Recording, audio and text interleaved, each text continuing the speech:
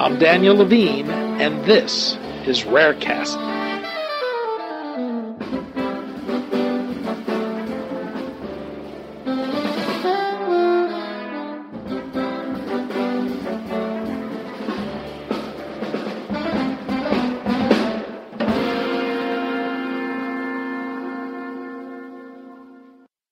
When Milo Lorenzen was born, concerns over his condition sent him to a neonatal intensive care unit where he spent the first 10 days of his life. It began a medical and diagnostic odyssey for him and his parents. After 6 surgeries and undiagnosed global development delays, doctors identified a de novo gene mutation to his KDM1A gene that is believed to be the cause of his condition. His parents eventually launched the website Milo's Journey to tell his stories in the hopes of finding others with the same mutation. We spoke to Karen Park, Milo's mother, about her family's experience, the challenge of having a child with an ultra-rare disease of unknown consequence, and the experience of finding others with the same condition.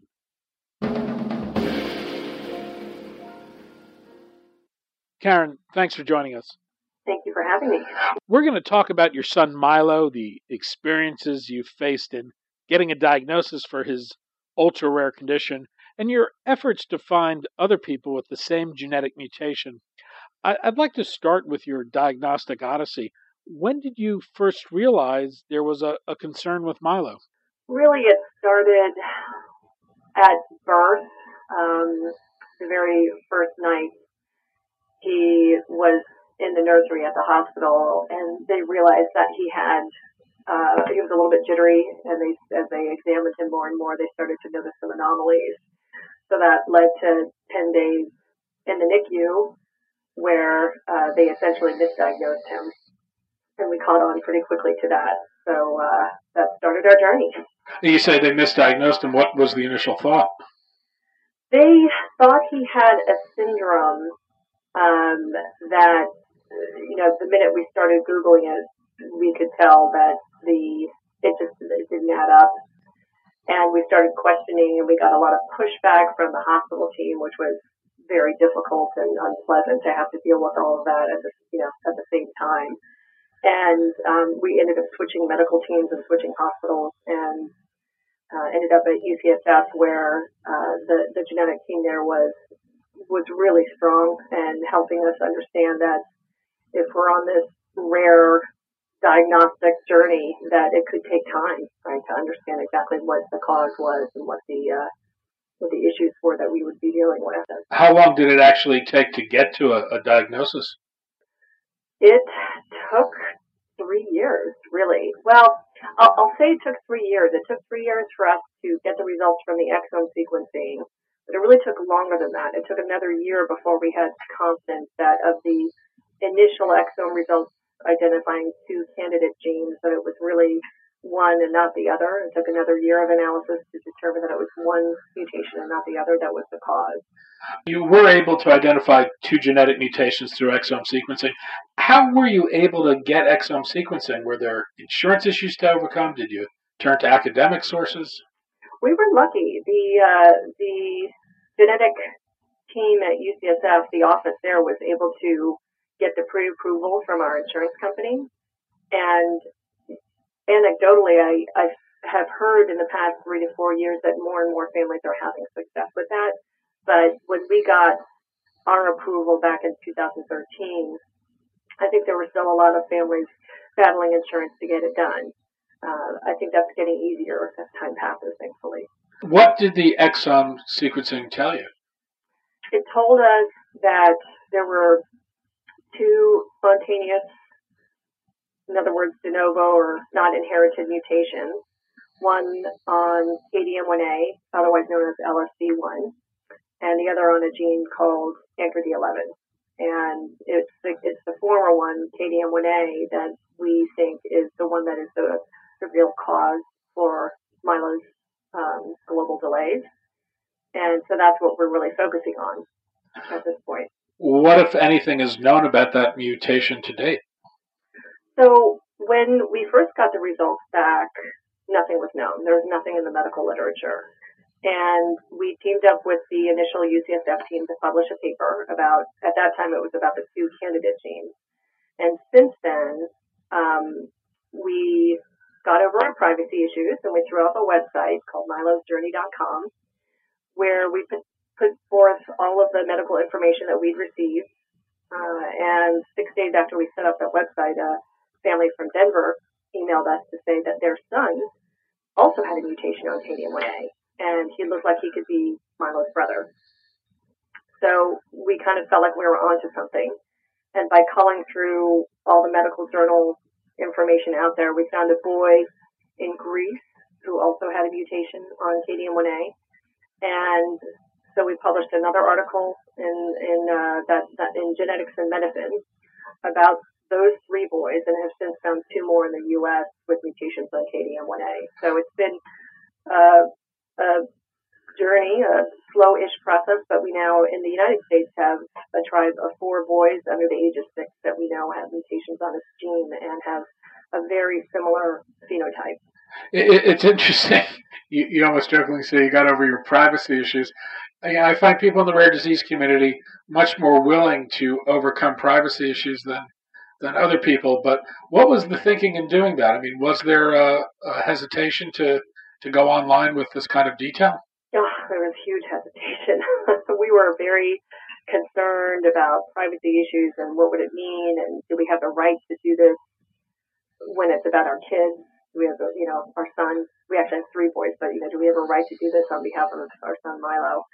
And what really was the catalyst for us was the story of Matt Might, whose oldest son Bertrand has a mutation on NGLI1. And he was a computer science professor at the time at the University of Utah. And through his blog, he actually was able to identify other children with mutations on NGLI1, including Matt Wilsey's daughter, Grace. And they've built their tribe up to, I think it might actually be close to 50 now, 50 kids around the world who have a mutation on that gene. And so Matt Might, who I connected with years ago, is the one who really turned the light bulb on in my head that if you want to find other families, it's got to be the parents that do it, because clinicians don't have the time or the resources to stay up till 2 in the morning for years on end Googling and finding other families. So we did it. One of the things you discovered as you connected with other families with the same mutation is that it's associated with a facial dysmorphia, that the kids you found all look alike. Mm-hmm. You suspect there are other people with the same mutation that may never have been detected or diagnosed because the availability of exome sequencing is relatively new.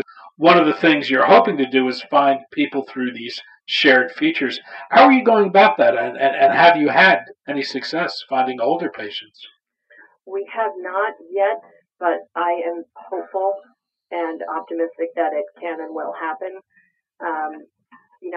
I just think based on the trajectory that I'm seeing with our little tribe of 4 here in the U.S., I think that this is a disorder that is not likely to be progressive. I think these boys can live, healthy lives through adulthood. And so I'm convinced that there are teenagers and grown men out there who have mutations on this gene, and I'm, of course, very curious and dying to see how things progress and how these other guys are doing. But it's going to take time, because my hypothesis is that if you were above the age of 6 or 7 by roughly 2013, that families and the medical team that works with your child probably had given up on really finding an answer to what's the diagnosis, and had probably settled for a label like cerebral palsy or some similar kind of label that describes the symptoms but isn't really an explanation of what's happening with your child. And my hope is that as the cost of exome sequencing goes down and becomes more widely available, that more teenagers and adults will start to get the testing done, and we can build our tribes more effectively. Milo, in his young life, has undergone 6 surgeries. How old is he now, and how is his health and his progress?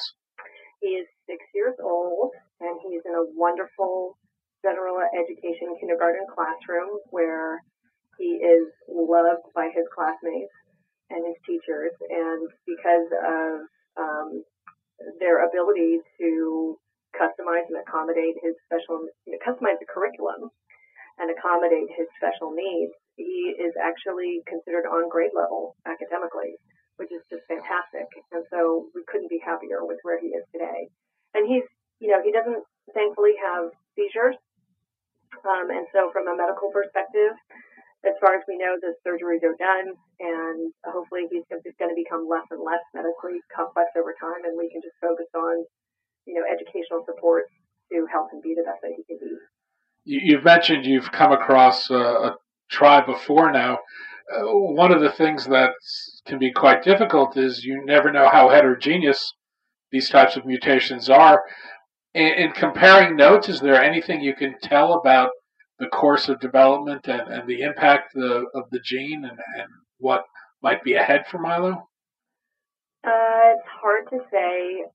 He's the oldest in the group of four, and so it's hard to know exactly what the future has in store for us. But I think, at this stage, if we're right about the surgeries being done, and if there isn't seizure activity that could put your child at risk for regression in terms of their development, our hope is that things can be more stable and his development can be on a more, linear upward to the right trajectory going forward.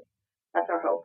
One of the things that people with an diagnosed rare disease often talk about is the feeling of isolation they have. What was your experience in this regard? Oh, it's hard. It's extremely isolating to be in the world of the rare or undiagnosed. I think in the world of special needs, there are certain big categories like Down syndrome. There's even rare categories like Angelman syndrome or MECP2 or Rett, where for those categories, there are global networks of parents, clinicians, and researchers that raise millions of dollars, fund the medical research on the disorder, and to also hold annual conferences for families where the families provide emotional support to each other and tips about what works for this educational challenge or that behavioral challenge. When you're undiagnosed, you don't have a tribe and you don't get any of those supports. And so it's extremely isolating and extremely difficult. And you can still try to, form friendships with other special needs parents, which I have done, and it's been extremely helpful for us.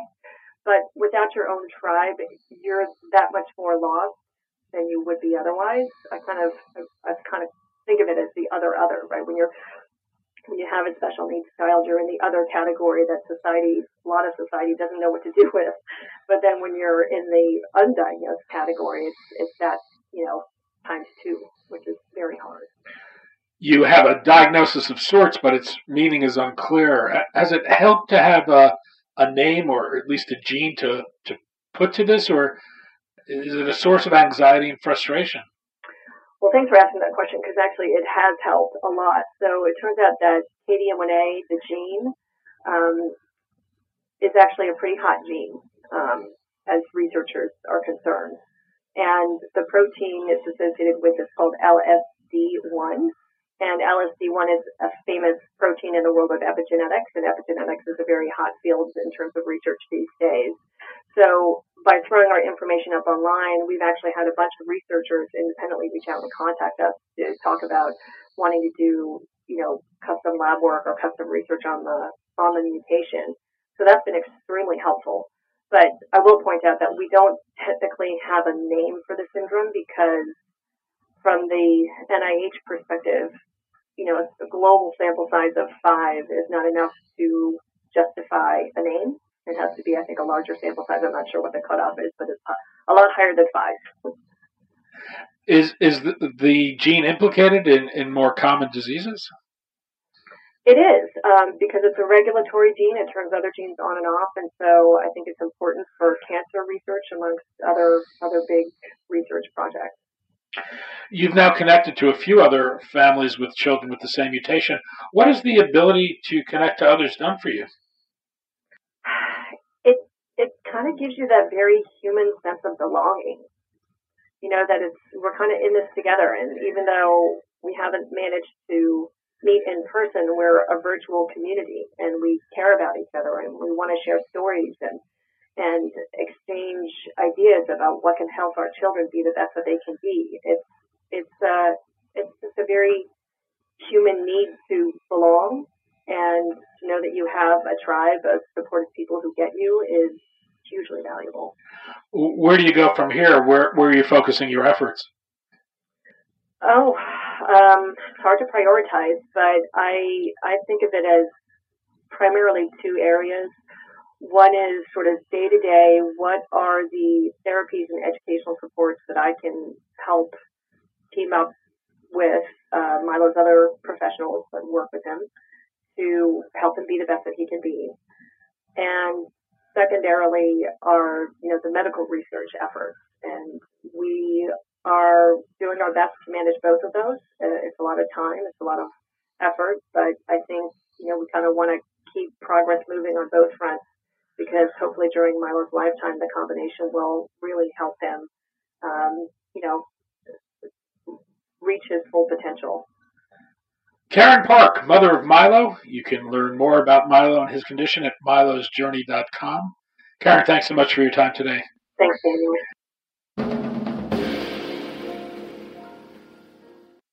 Thanks for listening. For more information about rare disease and to connect to the rare disease community, go to globalgenes.org. To keep up on the latest news and trends affecting the rare disease community, be sure to visit raredaily.org. You can subscribe to the Rarecast RSS feed through raredaily.org or through SoundCloud, iTunes, Stitcher, or your preferred podcast manager. The Rarecast is produced for Global Genes by the Levine Media Group. You can also find our podcast, The Bio Report, on these popular podcast sites. Our theme music is composed by Jonah Levine and performed by the Jonah Levine Collective. We'd love to hear from you. Drop us a note at danny@levinemediagroup.com.